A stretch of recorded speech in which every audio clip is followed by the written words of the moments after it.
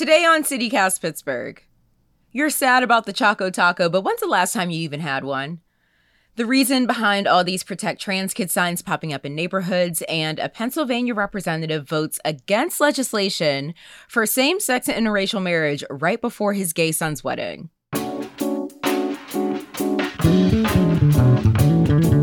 It's Friday, July 29th. I'm Morgan Moody, and this is CityCast Pittsburgh.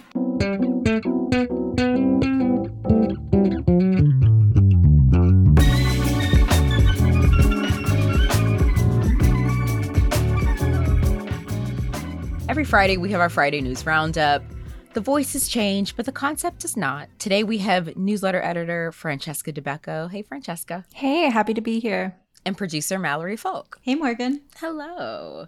So let's start with this one story. I saw this picking up some steam on Twitter, I don't know, maybe over the weekend? I guess not. What's time anymore? Just a couple days ago. Pennsylvania Representative Glenn G.T., I don't even like his nickname, Thompson, voted against a House bill that will require states to recognize same-sex and interracial marriages just days before he went to his gay son's wedding. Ugh, Morgan, I typically like to reserve my political opinions on things, but this is the definition of hypocritical. Yeah. Yeah, I mean, how did Thompson defend this? Did his office have any kind of response once this story got out? Yeah, his office said that they described this bill as an election year messaging stunt for Democrats. Right. So, literally voting against legislation that would guarantee your son the right to even have the wedding that he just had, but it's a stunt. So why does this matter locally? Where does Thompson represent here? Yeah, some places that are pretty close. Butler County, that's 45 minutes to an hour away, depending on what part you're driving to. Armstrong County, Indiana County, Venango, Clarion. So some pretty close by places. The vote happened on July 19th. I think it was brought to the House on July 18th. By a vote of 267 to 157, the House of Representatives passed the Respect for Marriage Act, which says that marriages performed in one state have to be recognized in all states, regardless of your sex, your race, your national origin. That they also looped in same-sex marriage with that as well. So I mean, I'm assuming that they're introducing this act right now just because of everything that's been happening recently. Of course, yeah. After Roe fell and Clarence Thomas, I just such a long pause between him because I just see red when I think about him. But after he also said that they're liable to come after other rights, same-sex marriage, interracial marriage, which is also hypocritical considering Clarence Thomas is a black man married to a white woman. But yeah, I guess hypocritical is the word of the day. but yeah, the Respect for Marriage Act would basically keep those laws in place, including interracial couples that want to get married. And it seems like a long time ago, but that ruling, the 1967 ruling of, Loving v. Virginia, it's not that long ago. So, I mean, is there any good news on this front? Any way to end this story on a slightly positive note? Well, for one, it still has to get through the Senate. It's not likely to happen before their August recess, so you got a little bit of time to breathe. But it has to pass. Chuck Schumer really is the person that has to set a date for all of this. And he needs to find 10 Republicans to sway to get 51 votes will pass it, but 60 votes will make it pretty safe. We will certainly be watching where this one goes. Anyways, moving on. Francesca, what's going on with these signs that have been popping up over some Pittsburgh neighborhoods? They say what, protect trans kids? Yeah, talking about some more LGBTQ rights, specifically in our city. If you strolled through some neighborhoods in the past month, you may have noticed the signs popping up in yards. Like you said, they say protect trans kids with trans pride flag colors in the background. And there's a ton of these in my neighborhood on the north side. I've seen a bunch of them on my walks. And so they're really spreading throughout the city. What is the background with these signs? Where are they coming from? Yeah, so Pittsburgh LGBTQ Charities is partnering with Commonwealth Press to distribute these yard signs. They started when they wanted to send a supportive message to transgender youth in our community after a local family pressed charges against their neighbor. They alleged that their teen daughter was targeted by transphobic slurs. Sean O'Donnell was the father of the daughter who this was reported by. Yeah. And he reported that Darian Balcom harassed his family by putting up a large sign reading, "Transing kids is abuse and homophobia." It was in clear view of his trans daughter's bedroom window. Oh, that's terrible. Yeah, it's just really disheartening and sad. So Balcom's lawyers argued that she was exercising her constitutional right to free speech, but the magistrate on this case, Leah Williams Duncan, she said that the content of the sign, constituted fighting words, which is one of the few exceptions to the First Amendment. So, glad to see her taking that stance on this case. So then what was the outcome of the case? What did she decide? Yeah, so that just happened this week. Darian Balcom was found guilty of a summary offense and was charged with a $200 fine. But, it just kind of goes to show with these other signs, these positive signs popping up around Pittsburgh, like how much the community does embrace inclusivity and how much we're looking out for each other. So I think it's, a positive thing that is coming out of this really terrible and sad predicament. So if any of our listeners want to show their support and put one of these signs on their lawn, is there a place they can go to get them, or how do they get them? Yeah, you can request a sign online. There's a form. Warning, it is a pretty lengthy form, so give yourself some time to submit your answers. But, the donations help cover the cost of additional signs. There is no fee for the signs, but donations do help cover the cost for additional signs, and all the donations are going back to producing more, with Commonwealth Press. And right now there's pickup locations currently in Northside, Swissville, and Brentwood. And they've also launched a GoFundMe to subsidize production of some 500 more signs. So these are really spreading rapidly around the burg. Do you like to dance? Look at beautiful art, eat gourmet snacks, people watch?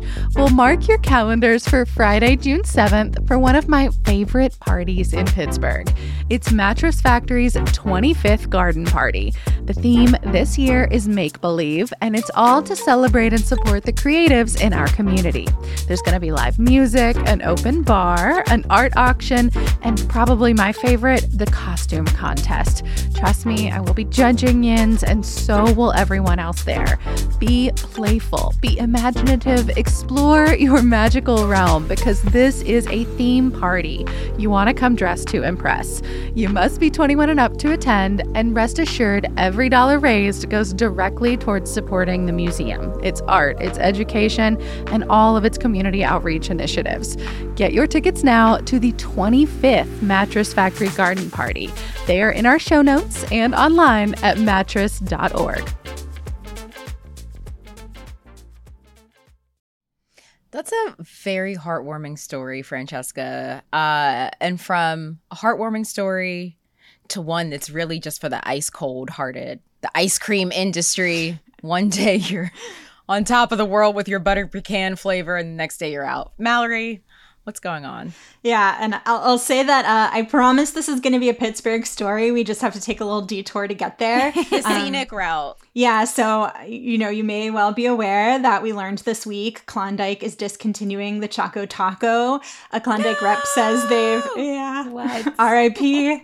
A Klondike rep says they've experienced an unprecedented spike in demand across their portfolio and had to make tough decisions about trimming that portfolio, which what's the Klondike portfolio outside of Choco Tacos? I want to see this. As someone who's not in the business world, I just don't associate the word portfolio with frozen ice cream tacos. It just sounds really silly to me, but it's like in a file folder. The rough and tumble world of ice cream. Yeah, exactly. So, anyway, as I was learning about this, I was surprised to find out that the Choco Taco is originally a Philly treat. Apparently there have been like a ton of myths about where it came from. And so back in 2016, Eater did this deep dive into the history and said the definitive story is that it was invented by a former ice cream truck driver named Alan Drazen in 1983. How did he get the idea for the Choco Taco?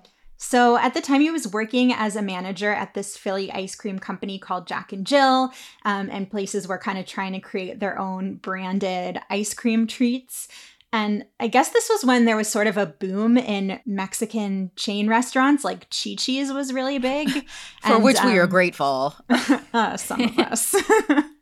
I lived in El Paso. I came to learn that Chi-Chi's is not it. But their fried ice cream was like, such a big thing.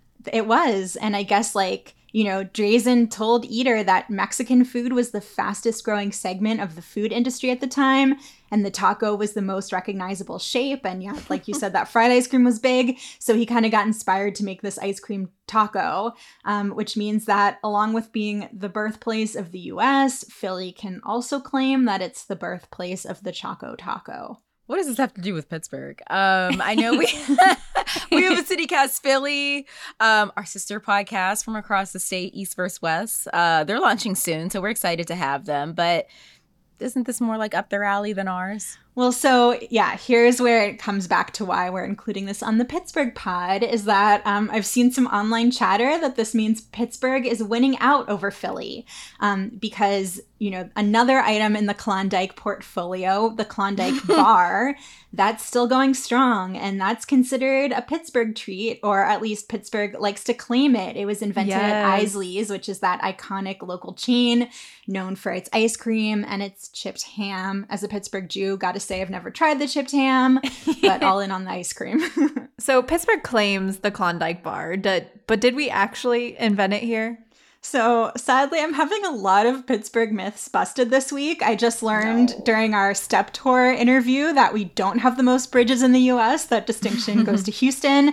And it turns out the Klondike bar was not invented in Pittsburgh. I was reading this article by friend of the pod, our newest contributor, Rosalind Colgan, and she said the Klondike bar got its start in Ohio, which is where Isley's was founded in the early 1900s, although there was a period when you could really only get the Klondike in Ohio and in Pittsburgh, where, that's where the Isleys were. So we lay some claim to it, but we're not the birthplace. Yeah, I saw this book by Heinz History Center writer Brian Bucko. He wrote a whole, kind of history on Isley's. It's called Isley's Chipped Ham, Klondikes, and Other Tales from Behind the Counter.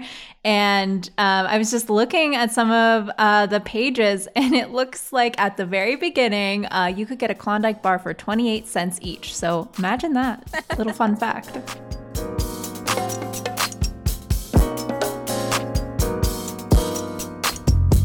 So I guess to close out the show, what's everyone's favorite ice cream truck treat? I know it's not the Choco Taco. Morgan, we can start with you. Mine is the chocolate eclair, because everything else is always sold out. Lead producer Megan Harris, what about you? Also the chocolate eclair, but very much on purpose. I had it like every day in high school. Francesca? Yeah, it's been a minute since I've had an ice cream truck treat, but I am nostalgic for the strawberry shortcake. I love those crumbly outside bits. Mine is also the chocolate eclair. I love that, chocolate on chocolate on chocolate. I can't believe we all have the same style of ice cream truck treat. I feel like it's such an age thing, and it's just hilarious that like Francesca is the youngest of all of us, and it's still the same, but a slight twist with the strawberry. Just a little fruity.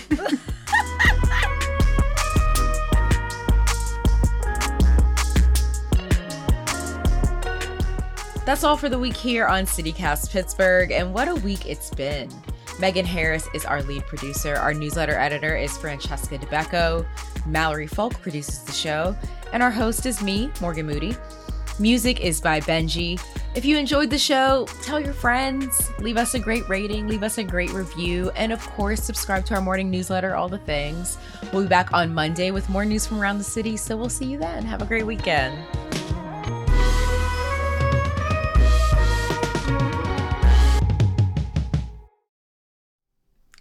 sweating ourselves a bra.